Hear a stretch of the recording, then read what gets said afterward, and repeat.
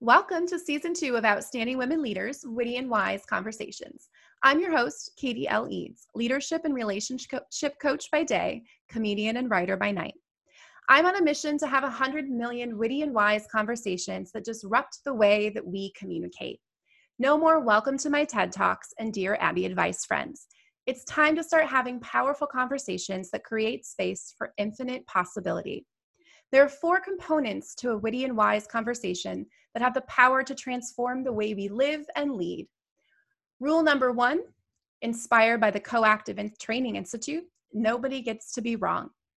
Rule number 2, nobody gets to be right. Rule number 3, everybody gets to be vulnerable.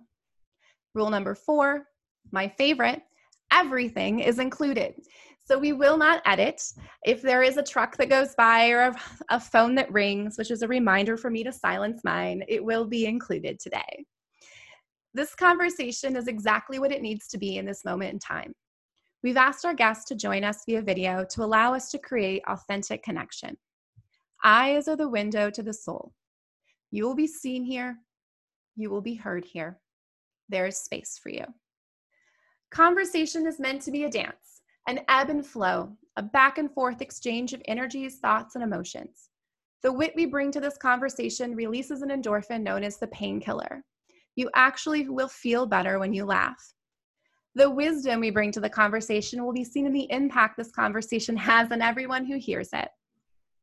When this comes to a close, I will ask you, our listeners, and our guests 2 questions. If you've tuned in before, you know what they are. If you haven't, you don't want to miss them. And I actually have 3 questions now. I've increased that since here. But enough about me and Outstanding Women Leaders. If you'd like to follow us, we're on Instagram. Let's talk about our guest today, Antje Boyd, born in East Germany before the wall came down. She was literally single her entire 29 years of life, which, to be honest, is not as long as many of my girlfriends have been single out there, but feels just as long no matter what age it is, when everyone around you is finding love. Antje grew up never feeling fully safe and secure in love. She also developed a hard shell of anxiety and an underlying insecurity in love. Fast forward several years later, and of course, what do you think she began to attract in her dating and love life? Emotionally unavailable men. We've all been there, ladies. She decided to risk everything and pack up her bags and take a journey to the United States to study personality psychology at UC Berkeley and finally uncover why the type of relationship that she had with her parents growing up was directly correlated with her lifelong dating and relationship struggles with attracting and keeping quality men. Antje had an epiphany, and shortly after she attracting her super loving and supportive husband, Brody, she's developed her signature system, Magnetize Your Man method. For over a decade, Antje has helped thousands of elite single women all over the world attract the right man for them to share their life with, ASAP, without loneliness, frustration, or wasting time attracting emotionally unavailable men. I am so excited to have her today because I've spent that time with emotionally unavailable men. My dad, if you've met him, you know he likes his drugs. And so that clearly had an impact on my choice in dating.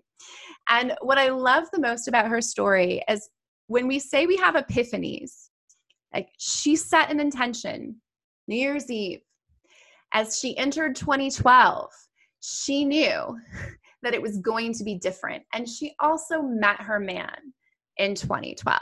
And so I was just excited. Antje, welcome. Let's hear your story for all the ladies out there where it's 2020 and no matter what age it is, it feels lonely. And they want to know, how do they end 2020 or go into 2021 finding the man of their dreams? Yeah, totally. Thank you so much for this incredible introduction, Katie. And I really have to say that, you know, I'm beyond grateful.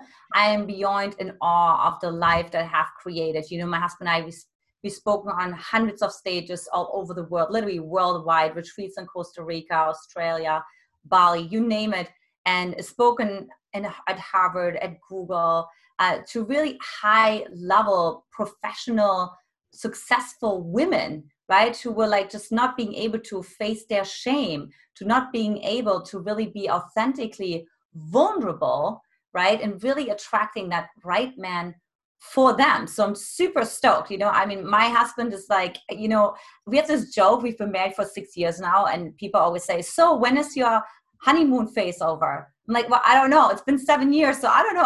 How long does the honeymoon phase usually last, right? So they're always like, so when did it end? I'm like, it's actually still going.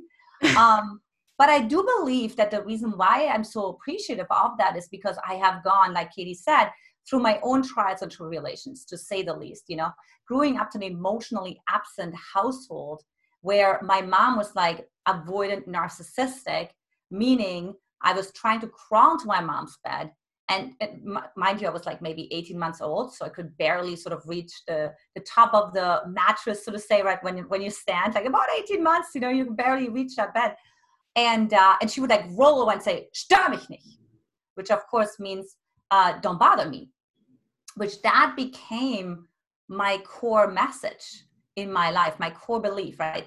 Don't bother anyone, like don't be a burden. And so what did I do instead? Well, I made sure I don't bother anyone. As a matter of fact, I made sure I'm as self-sufficient as I possibly can be, right? Like cutting corners, making as many assumptions as I could, and certainly not leading with any kind of emotional expressions or vulnerability, but instead actually leading. When I met men particularly, I'm remembering that, right? Like I'd be just like, I'm good. I'm accomplished. I got it figured out. I went grocery shopping by the time I was 8 years old by myself. And I didn't think there was anything wrong with that. There's something wrong with that, okay? Something really, really wrong with that. Just saying. So the men were like, well, she doesn't really need anyone, right? Or the men that really resonated with me were like avoidant.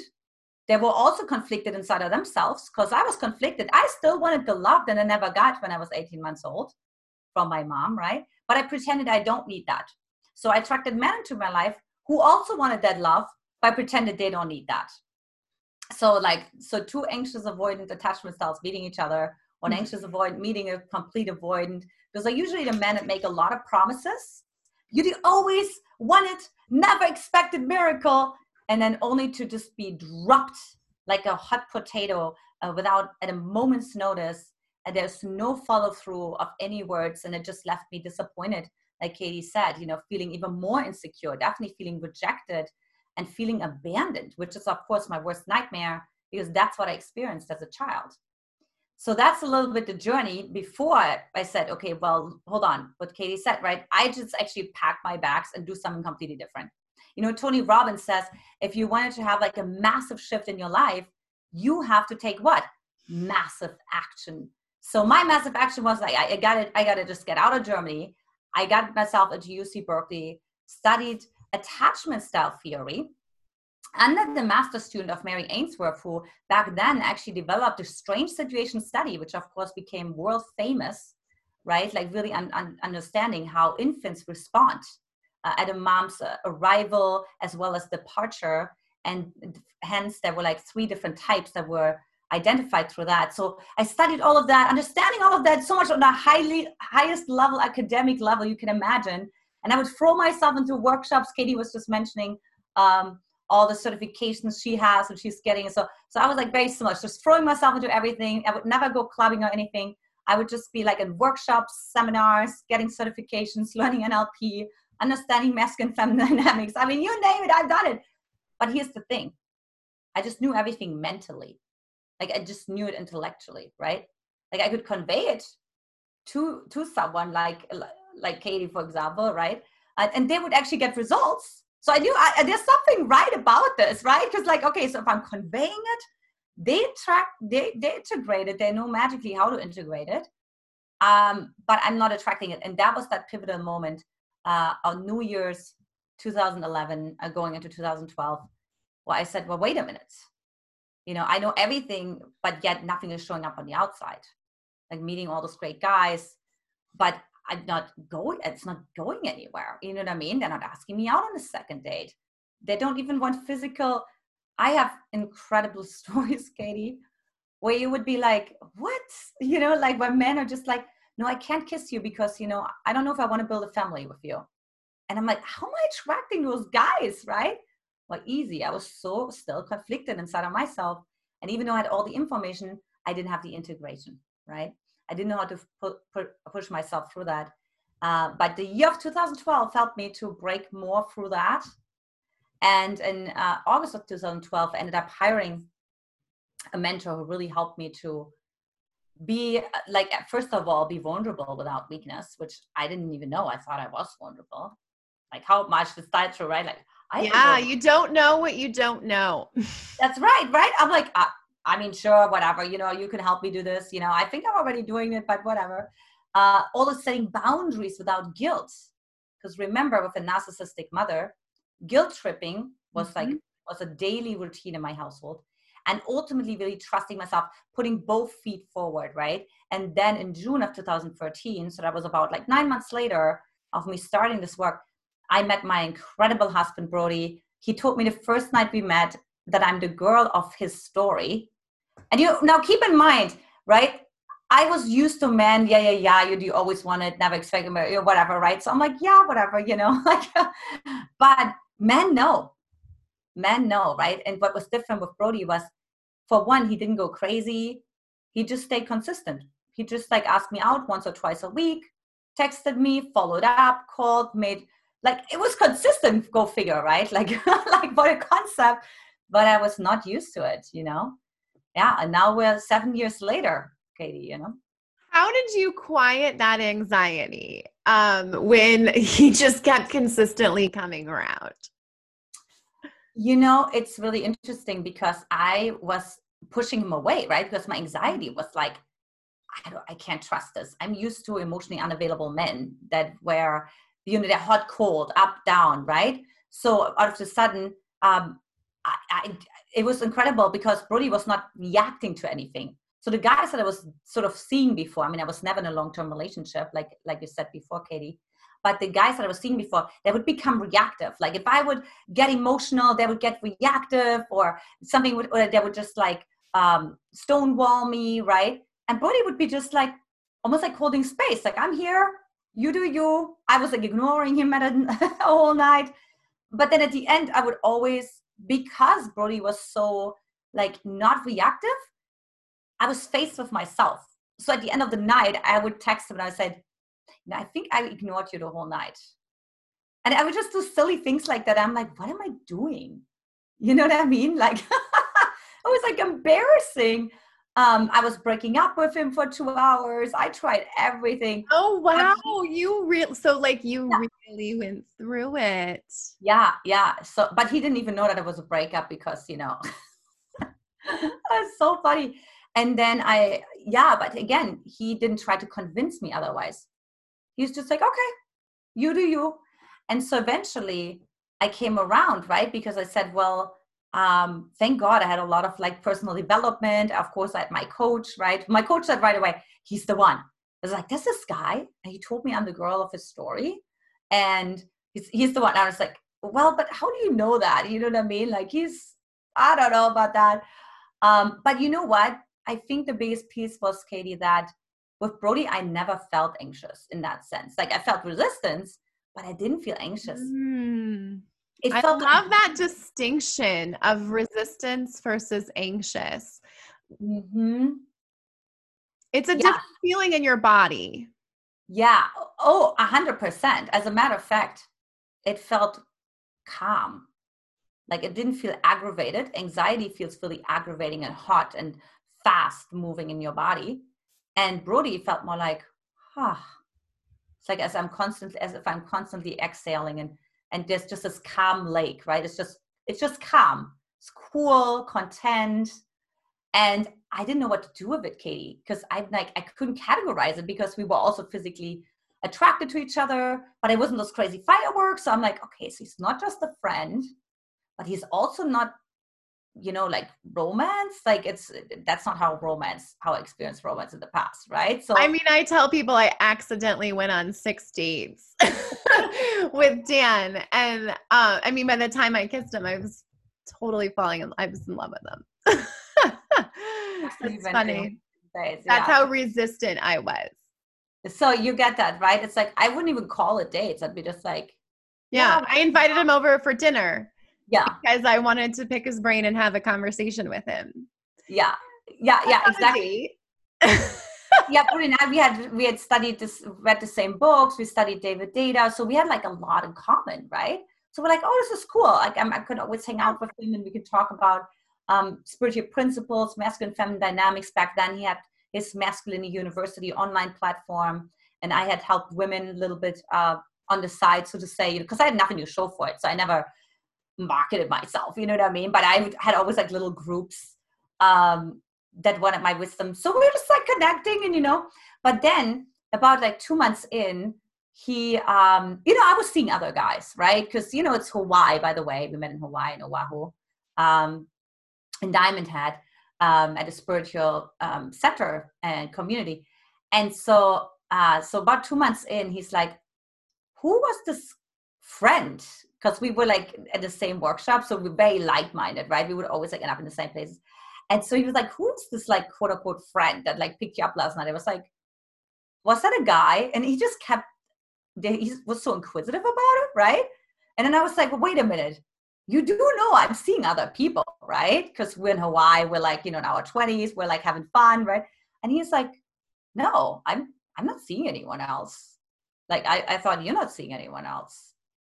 And then he told me that he has feelings of love for me. He had to go home and look into his heart first. And then he came back the next day and he's like, I have feelings of love for you. Right. And that's when things shifted because he shifted. He became more available. But it was also because I became more available. I was just like kind of nonchalant, just floating around, having fun, but like not thinking about anything serious. I mean, in Hawaii, come on.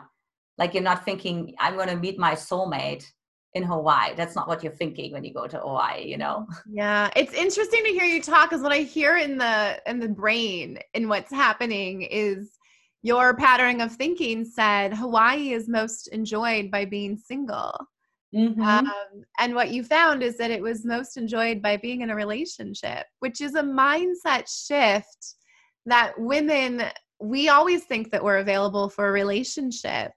But when I was planning trips and thinking about vacations, mine were solo or with girlfriends. I never wanted that to be with a partner. Mm-hmm. Because Yeah, to me, totally. that felt suffocating. Now, I was divorced. So for me, that wanting to be alone, like avoidant, was because I was emotionally unavailable. And so I know people find love right after divorce, but I had to find a new career.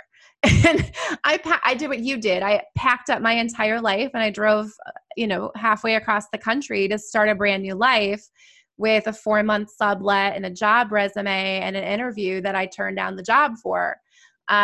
So you have to make a major shift. And for me, that I wanted that to be a solo trip. Yeah, totally. Yeah. And it was really interesting, Katie, because a month before I left for Hawaii, which was June 13th of 2013, which interesting, right? Like 13, married or something there. Like my friend got married and I was the maid of honor. It was like in May, right? It was exactly a month before. And I was really interested in sort of like this, I was like the best man or something like that, something like in the bridal party on the groom's side. And sure enough, story of my life up until that point, he ended up with someone who came like later. It was like not even dressed nice. And I was the maid of honor. And you know what I mean? I felt so good about myself. And the next day, I remember I was sitting down with my girlfriend, which, by the way, helped her to get married. You know what I mean? So it's kind of funny. And I said, I'm done. I'm just like done.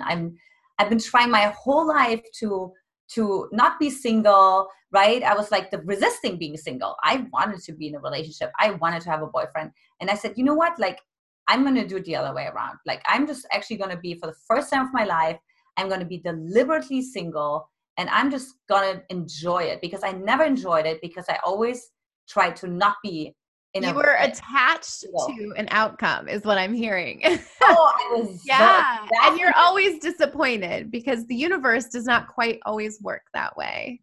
Yeah, exactly. So in a way, because I was an anxious attachment style, so I was always like kind of, I was writing down in my journals. I have all my journals still, up to back to 2007. I think I still have all my journals. Wow. And it would always be, I would meet somebody who's like, he's my soulmate. And then like a week later, I would meet somebody else. Like, he's my soulmate. And so it would be this constant, and it's good to see the journals. It's like literally no joke, right? Like I have it like written black on white. I have a blog.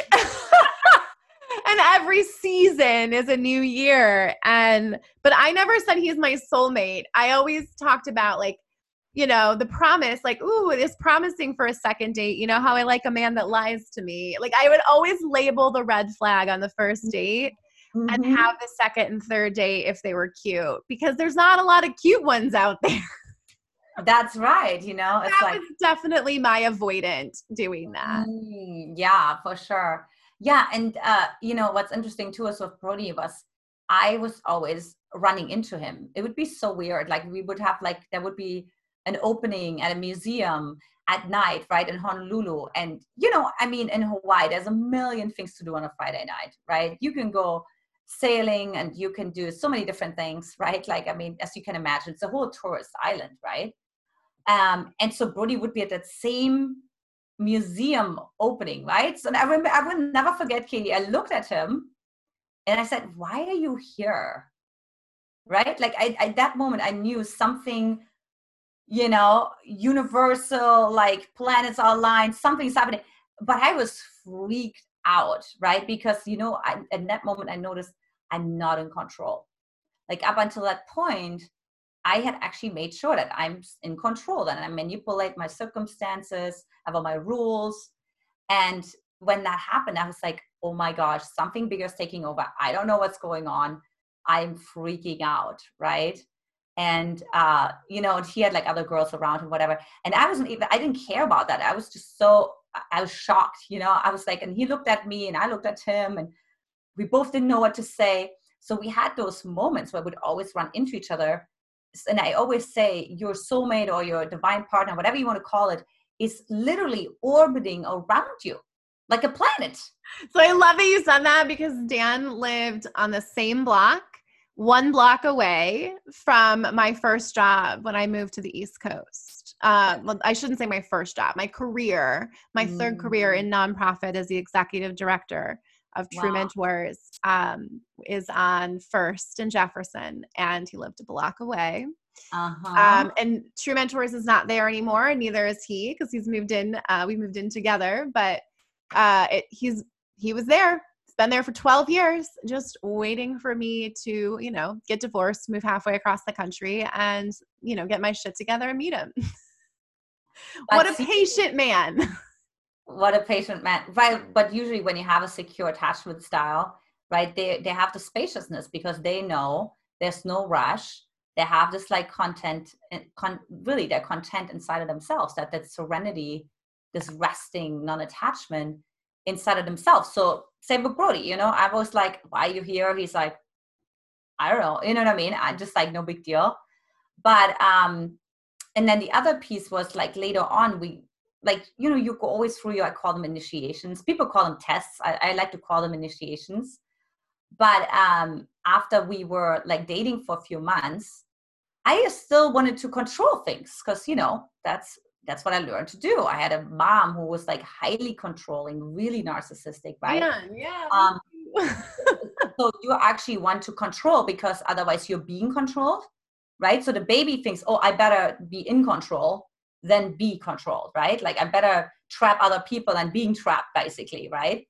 And so, so I had like my ways of like getting my way, you know what I mean, with life and with the world and with men, and well, obviously not so much, but up to a point. And I remember like I wanted to like make Brody feel bad, right? It was about, I don't know if the dishes were in the sink or something along those meaningless sidelines, you know what I mean?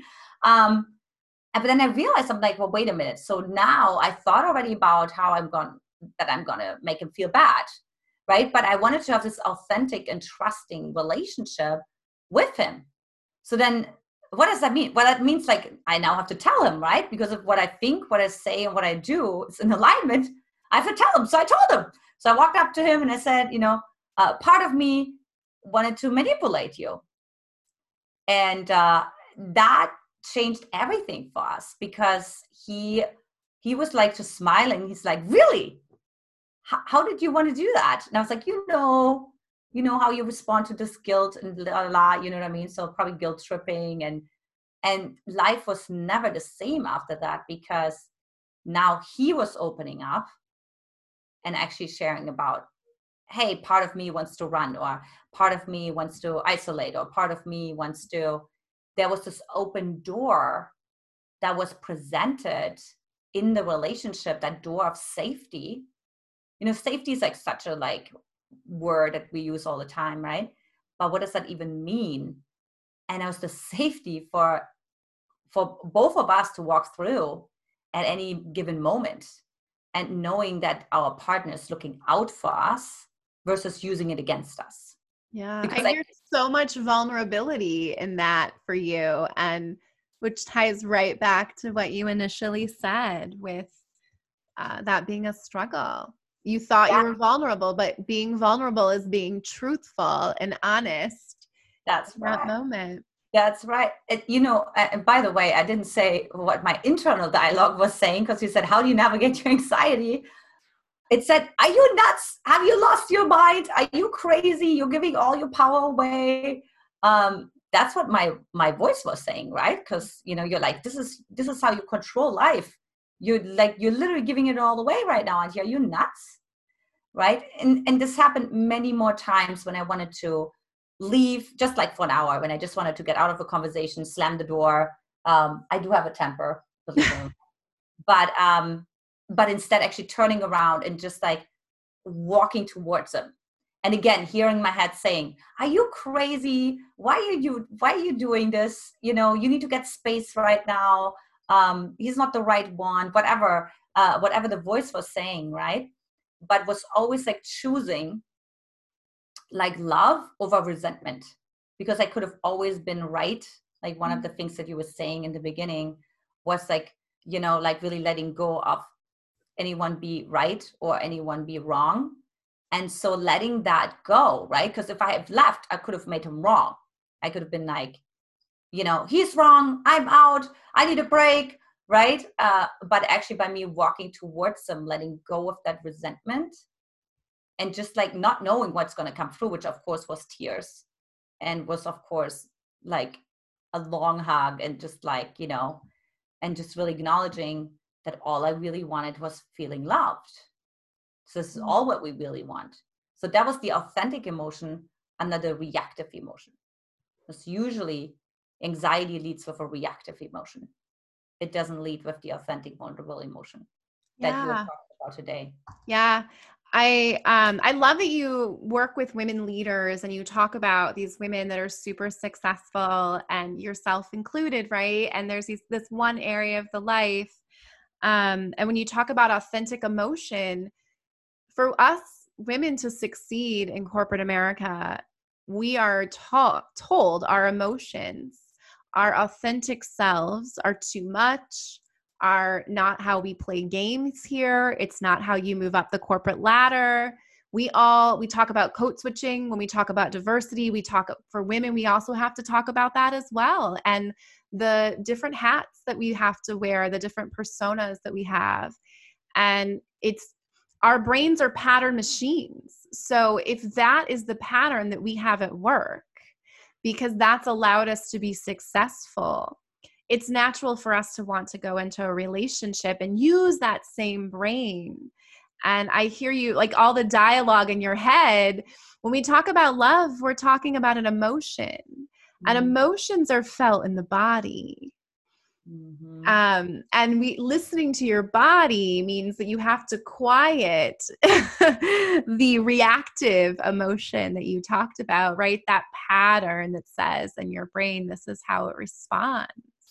How do you help women coach through the anxiety piece? Because that's a lot of noise in someone's head. Oh, yeah, absolutely. Well, one part is actually to do actually like acknowledge their shadow. So Brody and I, we actually did a shadow ceremony the night before our wedding, where we right away said, so everything that the chatter in the head, right? Like all that anxiety that's in there, right? Like, oh, he's going to find out about this and he's not going to like me about this. And he's going to, whatever it is, we were acknowledging whatever that anxious part was saying to each other. And then really bringing it out in the wedding ceremony, which, by the way, can be watched on YouTube. You just have to type in Antje and Bruni Boyd. So the vows are on there. And just really, and then bringing it actually into the ceremony to be witnessed, because there's also this other piece too, that power of being witnessed that actually magnifies the whole thing, right? So it's really about like really saying, well, what are you judging about anxiety? Well, what are you judging about neediness, right? I remember in the summer of 2010, I was dating this guy, and he actually told me that I hug too much, or I kiss too much, or I'm affectionate too, something along those lines, something I'm too affectionate, I'm something too much. And, that moment I learned to advocate for my needs. And instead of like, so Brene Brown talks about shame shields, right? So instead of like going in any of the shame shields, which is attack, denial, or collapse, right? I would just be, it's like as if you told me I have blonde hair, right? I'm affectionate. I'm not sure what else to say. This is who I am. And, and then he's like, oh, no, just kidding. Because then he actually had to face his own shame shields. So he actually went into denial, right? You see it. Like he's like, oh, just kidding. I didn't say anything, right? He no longer advocated for like saying, hey, you're too, because he didn't have, what is he supposed to say about that? There is nothing wrong with it. And so this is what this is, right? It's really taking the anxiety and really removing the judgment from it. So just letting the anxiety still be there. I actually don't believe in calming the anxiety down, because it comes out another way. And there's almost like a wrong making in not calming it down. It's almost like saying, right, when women are like expressed and our partner saying, calm down, right? What's the message we're receiving? It's like, he just literally told me there's something wrong with me. Yes. Right? And we do that to kids. Don't cry. What are you crying over? Right. And you're absolutely right. The body is expressing the emotion so that the brain doesn't have to analyze it later. Yes, exactly. So what would the world be like if we just like, great, yeah, you feel anxious right now. Great, right? Let's open that up. Let's have a dialogue with it. When I spoke at Google, oh my God, I was talking to all those like women leaders, right? Like department heads and whatnot. And we're talking about how to navigate shame, because you have all those projects where you have to communicate to teams, and it's maybe an innovative, we're talking Google, everything is innovative all the time, right? It was really about like leading by example, right? Like actually sharing something as well, which for me was like, look, I've never spoken in corporate before. So all those women, look, I've never worked in corporate. I've never spoken in corporate. I'm here in corporate. You know what I mean? Like I went from UC Berkeley to become an entrepreneur. You know what I mean? Like I have no idea what you guys are going through, but that was so incredible, right? To open up to that visibility, that women actually came from the last row and sat closer. Women who already decided, oh, I'm just gonna listen in, because they have the highest level of shame, right? Like, and they would come later and ask questions. So it's really about like, how can we create a world where we can actually express, like, I'm anxious right now.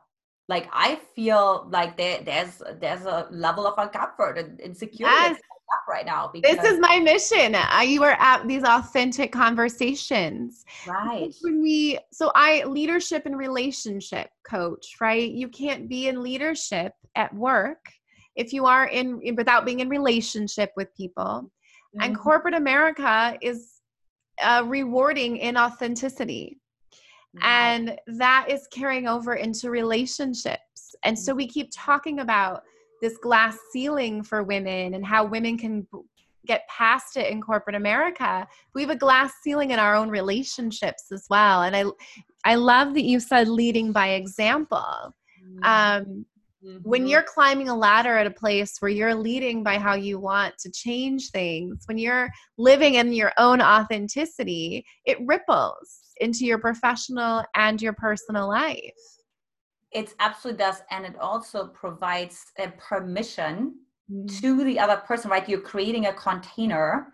Oh, I can go to that level. When Brody and I used to do our own events back when we lived in the Bay Area, now we live in San Diego, we would always say, okay, guys, we want to share something that we don't want to share, right? So maybe we would share that we just had an argument 5 minutes earlier, but here we are talking about how happy we are or whatever, right? And we would always really speak to something that would make us vulnerable, right? We would like look at each other. We would do the exercises with them together, right? And be like, one thing I don't want you to know about me.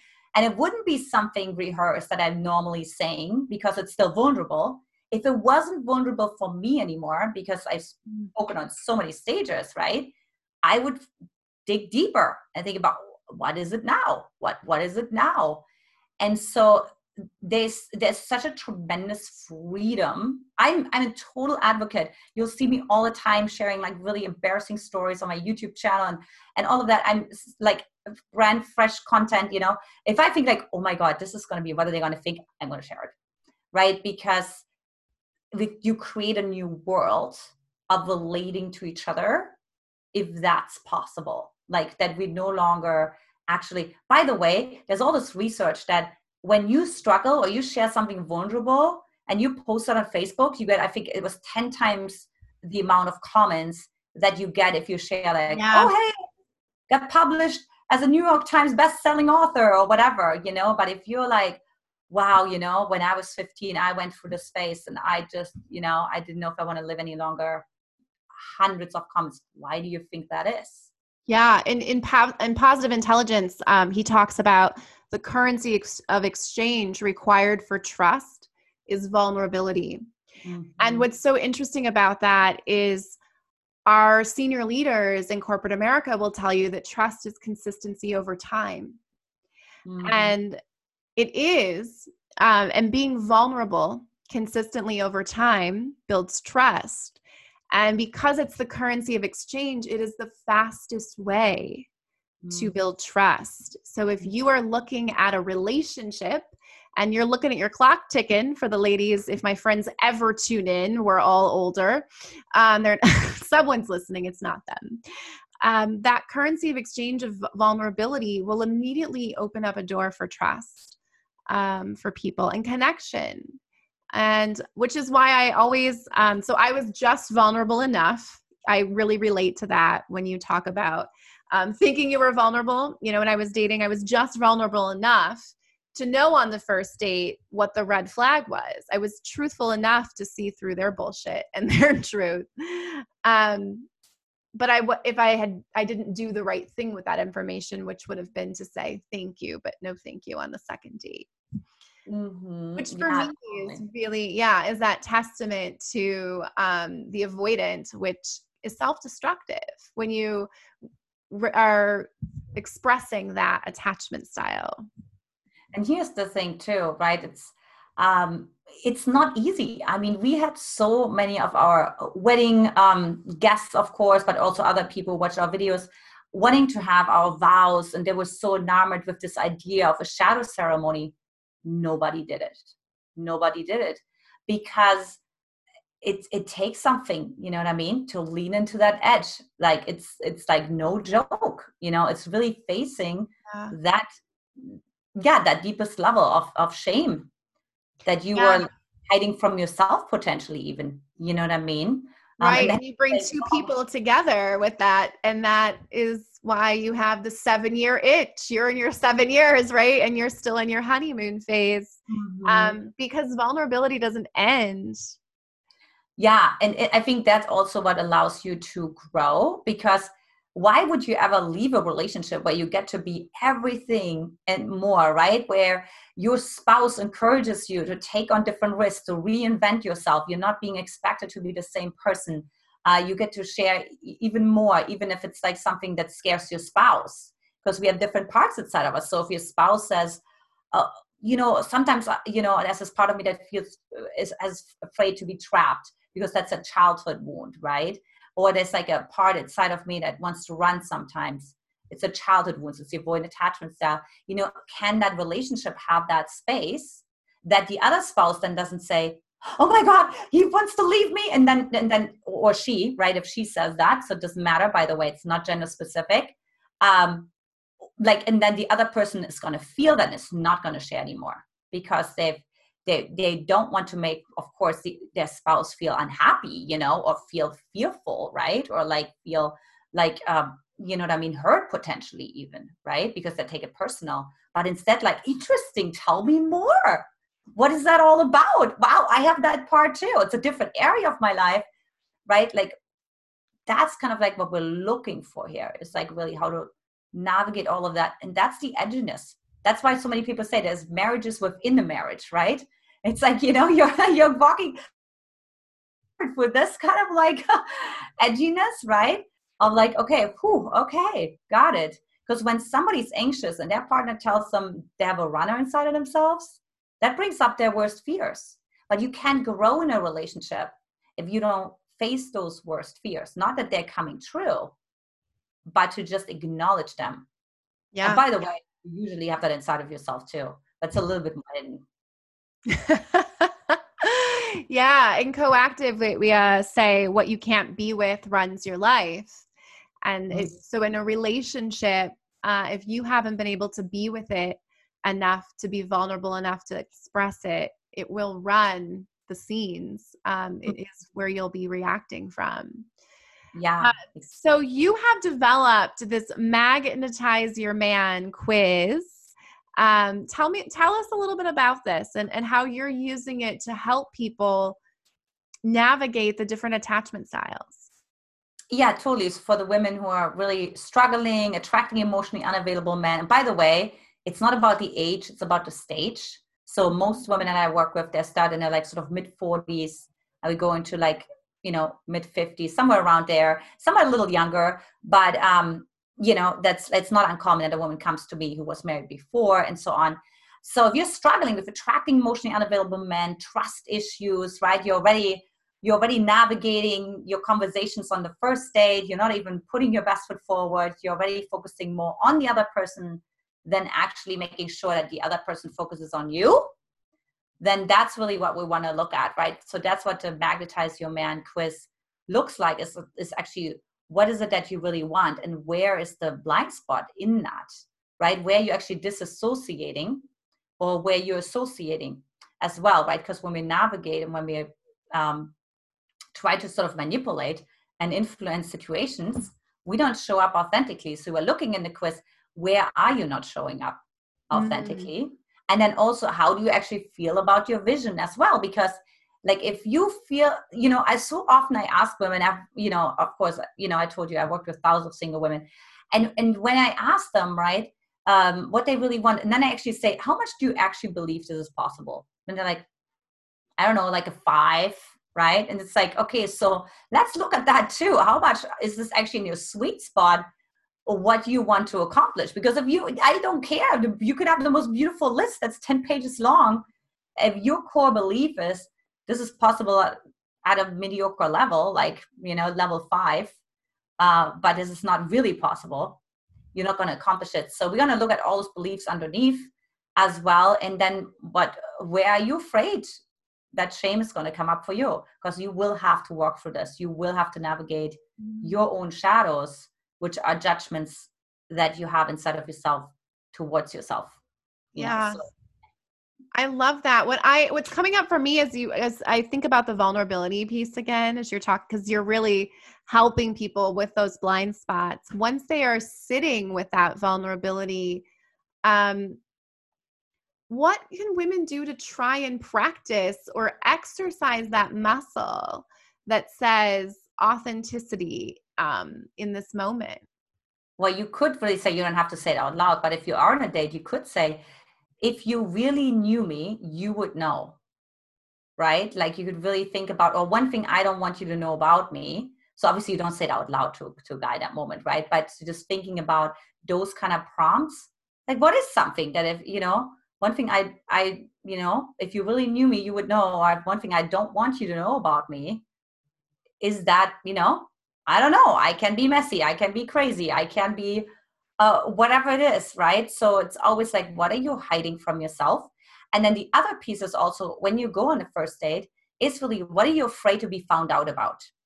That's why we did the shadow ceremony, right? So if somebody were to really experience your life, what is something that you think like they're going to find out about you that you don't want to be found out about? So that's also going to help you tremendously, because then you can actually just say right away, oh, I can just like speak to that, or I can just let it be. And if it comes up, it comes up. Doesn't have to come up, but at least I no longer resist it, because if you resist it, that means you're overcompensated on a date. So if you're resisting, for example, like feeling insecure, then how you're going to overcompensate it on a date or in a relationship, or at work, it doesn't really matter, is becoming overcompetent, right? Like controlling the situation, driving the conversation, navigating, like, I got it, I'm totally secure, right? And then what happens is the man doesn't send energy back to you because they feel like, oh, she got it, so let's focus on me, because she definitely don't want us to be focused on herself, because she's already saying you come off as numb, you come off as frozen on a date when you do that. And then the man will automatically focus more on himself, because it feels super uncomfortable to be with a numb system, with a numb energy, right? It's going to feel really uncomfortable for the man. So he's going to be like, okay, let's focus on myself, or just stay on the surface. Yeah. So those are things that I highly recommend for women to start doing, is really. And then the last piece that I have is we usually have two charged emotions. One is sadness and one is anger. So it depends what kind of parents you grew up with. You may have been shamed for collapsing, which is sadness, right? Like, you got to be strong, or if you don't stop crying, I'm giving you something to cry. We have all those messages, right? On the other hand, somebody may be extremely, able to be sad, right? And collapses all the time, but they can't be angry because maybe their parent was angry and they're like, I'm never going to be like that. Like, I would never be that forceful. I would never take up that much space, right? I would never inflate myself in such a way. So really finding out like which of those emotions for you is the one that's taboo. That's your biggest doorway to really like start to become self-expressed. So if your anger is taboo for you, what do you do to work on that? Well, I mean, for one, you have to release the judgments towards everybody else who's angry, because you can't even, so if you have a girlfriend who's angry, it's like, oh, she's always so angry, or like my teacher is always so angry, or my, not my teacher, but like, maybe, my boss or my CEO or somebody. You're going to have somebody in your life, because whatever you suppress, you're going to bring in your environment, because they remind you of that all the time, right? Until you resolve it. And then usually they leave your life. It's kind of funny. And then the other piece is actually start expressing it, like actually like accessing it, right? Like saying like, okay, the compassionate person will go more towards sadness and collapse, right? Because they're like, I would never attack a person like that. I mean, everybody has challenges, and you know what I mean? I would never be that hard. But they need to find that protest inside of themselves, that protest, that right of their own truth, right? That anger that they were not listened to when they were a child, despite if the parents had their own traumatic experiences and their own childhood, or, because remember that sad part, they're usually the compassionate ones, right? So they're always like, oh, mom and dad, they had a tough childhood and they had like, 5 kids and yada, yada, yada.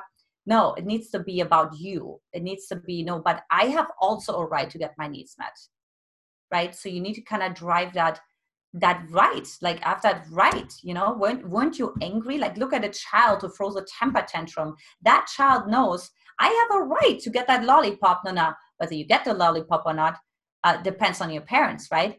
But that child is aware of its individual right. And that's what needs to happen there. You actually need to move more into the protest. And the protest is always there, because I've seen even like people who are actually like very like quote unquote compassionate and rather just collapse all the time. You get them to a certain point and they will go into protest, because if you push them past the threshold, which most people don't, because those people also know how to manipulate situations really well. Just like, don't make me so sad and don't make me do this. And, but they do it all passive aggressively. I'm like, I may as well just be aggressive, because you do it passive aggressively anyways. You have to. You have to release it in some way, shape, or form. I guarantee you, Katie, you could throw me together with any woman. I don't care how soft-spoken she is, and she has no angry bone in her body. I will find it. I found it for myself. I was hiding it from myself. I have been reframing passive aggressive, because I would tell a story and I would say this girl at work was really passive aggressive, and my friend was just like, no, that was just aggressive. And you can get to that point where you're repressing so much that it's not really passive anymore. And I think we should get rid of that, right? I mean, aggression is aggression. Whether it was a needle or a knife, you still poked the bear.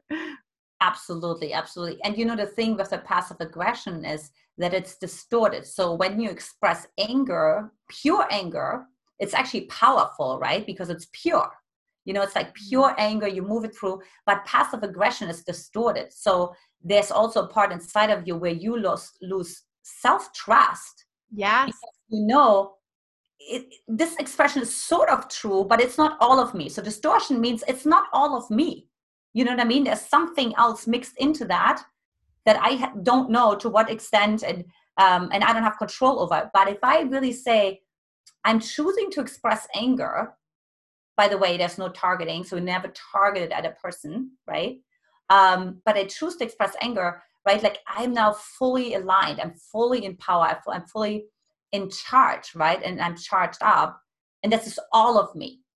There's no residuals that are like other things, the defensiveness or some other things that are connected to it, shame, or, that's what shows up when you go into passive aggression, right? You're not really getting the point across anyways. And the self-trust is not there. You're disconnecting more and more from yourself. Yeah, the self-trust. I mean, coaching is all about self-acceptance, self-authority, and trusting yourself is a huge part of that.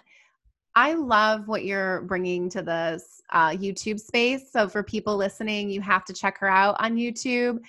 The authenticity that you bring when you talk about, you have to practice what you preach. You have to lead by example. And in Coactive, all of the classes when training coaching are not simulations. They're people being authentic. And it's very inspiring to see leaders like yourself included, where you're willing to be vulnerable to say, I have an incredible relationship. Every day is amazing. But here's a moment where we expressed X, Y, Z. And that is just so powerful for women and men as well to hear. How are you guys co-leading? Do you have a business together? Is that correct? Yeah, my husband does like the systems. Yeah. So we obviously speak together, as you can see on many different photos on our website and whatnot. But now he's really stepped into his genius zone, which is building systems, anything like programming related. He's a genius at, and so he just like loves doing that. So he builds all of that, and I, and I'm like sort of quote unquote, he calls it, I'm the front of the company. I feel we're still both the front of the company. Like if you go to the website, you always see both of us. But yeah, it's like, and this is the other thing too. It's actually, that's what our marriage has evolved into, because it actually went through a shift, and it took a little, like, oh, we're not doing this together anymore in this way. Right. So it's like this, way of like really allowing your marriage, your relationship, you don't have to be married, to evolve into what's for the highest and best good for both. Right. It's gotta be a win-win, because you know what? When my husband, because I asked him, I said, if you could do anything on this planet, if you had all the money in the world, you could do anything you want, if all the resources, he's like, I would build systems. I'm like, so you're actually doing what you desire to do.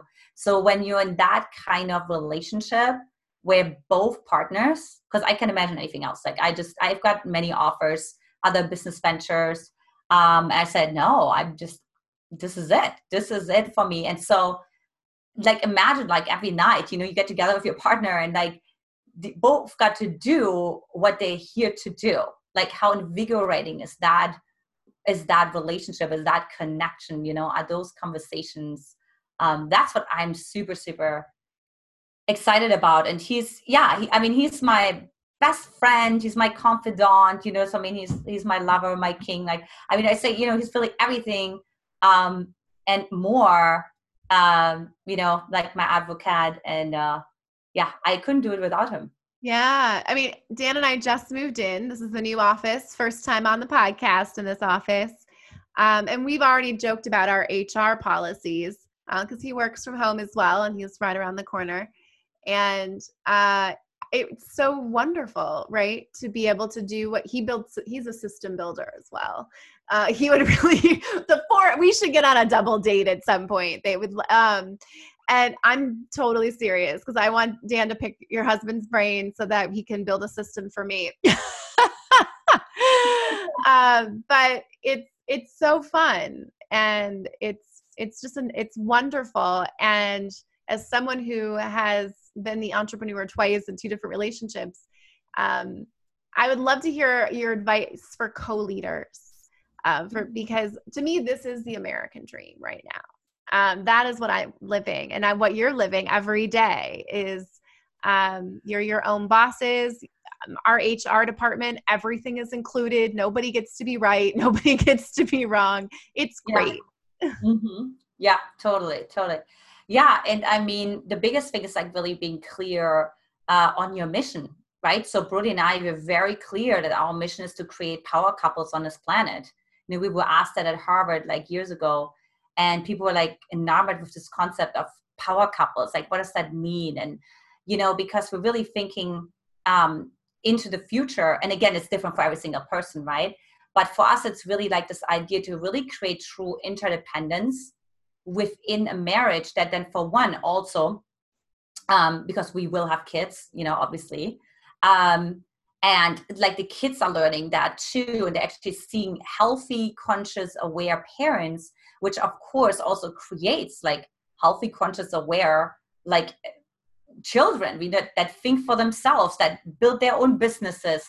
And so it's really about like really doing what you're here to do on this planet, right? So we're like out of like survival, right? And then we're also out of like, doing things to do things, right? Not just survival, but just like, just what everybody does. We're going to our 9 to 5. Now we're really moving into this place of soul expression. Like, what are you here to do? Maslow's hierarchy, the highest level of self-actualization, has never been so real than actually like this year. I think more people are actualizing it. I think more people were people already that were aware of it. But I think this year particularly, people really become aware of that highest tip of the Maslow's hierarchy, right? Because when we really get to be self-actualized, right, we get to be a channel. I mean, it's like it's the infinite. Anything is possible. Anything can happen, and we can really create heaven on earth, or whatever you want to create, paradise on earth, or we can really create our own reality. And I really believe this is possible for the first time really in history. Yes, when you talk about vulnerability, right, and we talk about that as being this currency of exchange required for trust, COVID has put the entire world in a place of vulnerability. And it is a huge opportunity to build trust quickly and dating. And so do you have any advice for people dating during COVID? I am very lucky. I met Dan, of course, the year I meet the love of my life, a pandemic hits, but I met him a month before we shut down here on the East Coast. Yeah, no, totally. So for one thing I would tell you is that if I just look at my clients and their results, and I would not know that there's a pandemic going on, right? Like I would not know, because I've never seen so many women actually find love. And I think one way how I think this is happening is because men that were more on, whatever country clubs or wherever they were, golfing, traveling the world, right? They're finally lonely because they can't fill their life with a void of activities anymore. Right. So their priorities are starting to shift. And so it's almost like, we're looking in the housing market right now, right? It's almost like those high quality men are coming on the market, right? Like they're really on the market and becoming on a market that's tangible through online dating, virtual speed dating, right? So there's many different companies. Yeah. And people can move and work from home. So that's just what's coming up for me right now is ladies look at a different state. I mean, New York people are fleeing left and right. Yeah, yeah, New Jersey. yeah. And this is the other thing too, is I think people are really able to go outside of their comfort zone because they have to. So now it's almost like, you know what? I already broke outside of my comfort zone. Like, what else is possible? So I think it's the level of reinvention of people wanting to leave coastal states that they thought they're going to retire in, going more inland, going more to back to the roots, going more traditional, right? Going more, oh, I can grow my own food potentially. Like, so many values are shifting because like now we're already cracked open. So now we might as well just assess our entire life. And I think that like hugely contributes to women and men equally having so much success in dating. Where I've seen like, you know, I mean, it's incredible. I mean, even like celebrities I see who've been single forever, Yes. known their journeys, you know, and out of the sudden they have like some announcement, they get engaged, you know. And so I think that's really part of it, because nobody does the book tours. Nobody, like you're not going anywhere. So you all see that you have to be with yourself. You have to be with all your coping mechanisms, because when your coping mechanisms was running, right? Like the avoidant part that like wants to travel and explore and like distract themselves. And now you can't do that. Now you actually have to be with it. You know what? Like, yes, I am afraid to be alone, you know, and yes, I am going to take, advantage of that. So I think the best place is definitely online dating, but there's also lots of virtual speed dating. So if you just Google that, if you just go into Eventbrite, if you just go meetup.com, so many virtual events for singles, like virtual cocktail hours, things like that, that have really, you know, come out of this, right? Because a lot of dating companies have pivoted to that model where before they had like their matchmaking and they had their speed dating in person, and now it's just we're moved to it all online, right? Yeah. Really great moment. And then the other thing also is, I would, you know, what's really interesting is right now is if you're an entrepreneur, or, you know, you think about being an entrepreneur, something like that, there's so many workshops now that are virtual that also have like breakout rooms. So there may be like 100 people in the group, but they do breakouts. So also great space to meet people. I have lots of women who met men through, stock meetings, you know what I mean, of companies, or, they were going to entrepreneur marketing events or whatnot, right? And met their men there. So also really great opportunity, and from the convenience of your home. I love that. And even more for a bonus, ladies, is that you can really be authentic when you're not going on this pressure date, in a space where there's people that are on the same page as you. What amazing advice, amazing episode. I cannot wait for this to release. In Sunday night, Monday morning, it'll be out there, which is a quick turnaround for us. And I would love what you said. If you look at my clients, you wouldn't know there's a pandemic. So ladies that are still listening right now, love is out there, and this woman is on a mission to help you find that be a power couple. And I love that. It's like that co-leader. That to me is that power couple where you're both giving 100%. Your mission is to lead together, not necessarily to drag the other person along. Before we leave today, I have 3 questions I always ask. My first one is, what's your superpower? Mine is, I would say, connecting, helping women to connect with themselves beyond of themselves knowing that. Yeah. What's your purpose? Well, it's really to empower single successful women to really attract their power partner, you know, on this planet. Yeah. My last question, as you stand in your superpower, as you sit here with your purpose of helping, empowering women to find their man, what's next for you?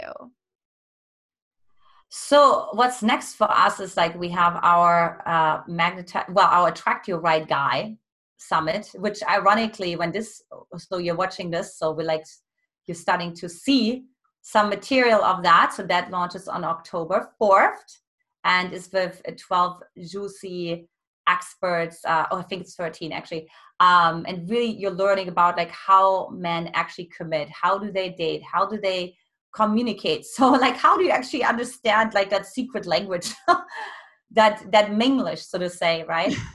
But also online dating secrets that I guarantee you have not heard before, right? And yeah, just really, really excited for that, and learning how to really be vulnerable without weakness, setting those boundaries without guilt, like just really like feeling into you have the right to set that boundary, and really like attracting a high quality and also available man. So we need to have both, we usually forget one or the other. So making sure that happens. Yeah, I was attracting neither. I was going for the low quality, unavailable. Thank you so much for joining us today. If you've made it this far in the podcast and you enjoy what you heard, please leave us a review. You can go on Apple Podcasts. You can go to Podbean. You can also hit us up on YouTube, Outstanding Women Leaders, or my website, Owl Professional Coaching. If you're interested in having your own witty and wise conversation, you can join me on the podcast. Or if you're interested in a complimentary coaching session, I'm available. Leadership, relationship, and life. I mean, that is really what life is about. Before we go, I also wanted to share Witty and Wise in Relationship series, and Bring Your Own Brain is back. So the Witty and Wise Relationship series, I would actually be honored to have you on, Antia, and have you share a little bit. We meet the last Wednesday of the month, so we'll have to find a Wednesday for you, and it's open to all pronouns are welcome. Witty and Wise conversations. We follow the same rules that we do here on the podcast. We're creating an authentic space for you to bring your relationship problems, questions, whatever it is that you're tolerating. We have an amazing group of people who are there to support you. So we'd love to have you join us sometime as well. And Bring Your Own Brain will be back. If you are a man and you listen to this podcast, you deserve to be on this show, just not your own. All right. So find someone. We will find someone else for you to join me on Bring Your Own Brain. Men are welcome on those conversations. And those happen the first Wednesday of every month. And this Wednesday, we missed it this month because I moved, so we're recording it tomorrow. But this month, we're talking about leadership, and specifically looking at what shift needs to happen in leadership during COVID. So tune in for that. Thank you again, Antia. It's so great to have you. And last words that you'd like to leave our audience with today. I would really say never sell out on yourself. Like really be unapologetically your big, your bold, and your bright self. I love that. Thank you so much.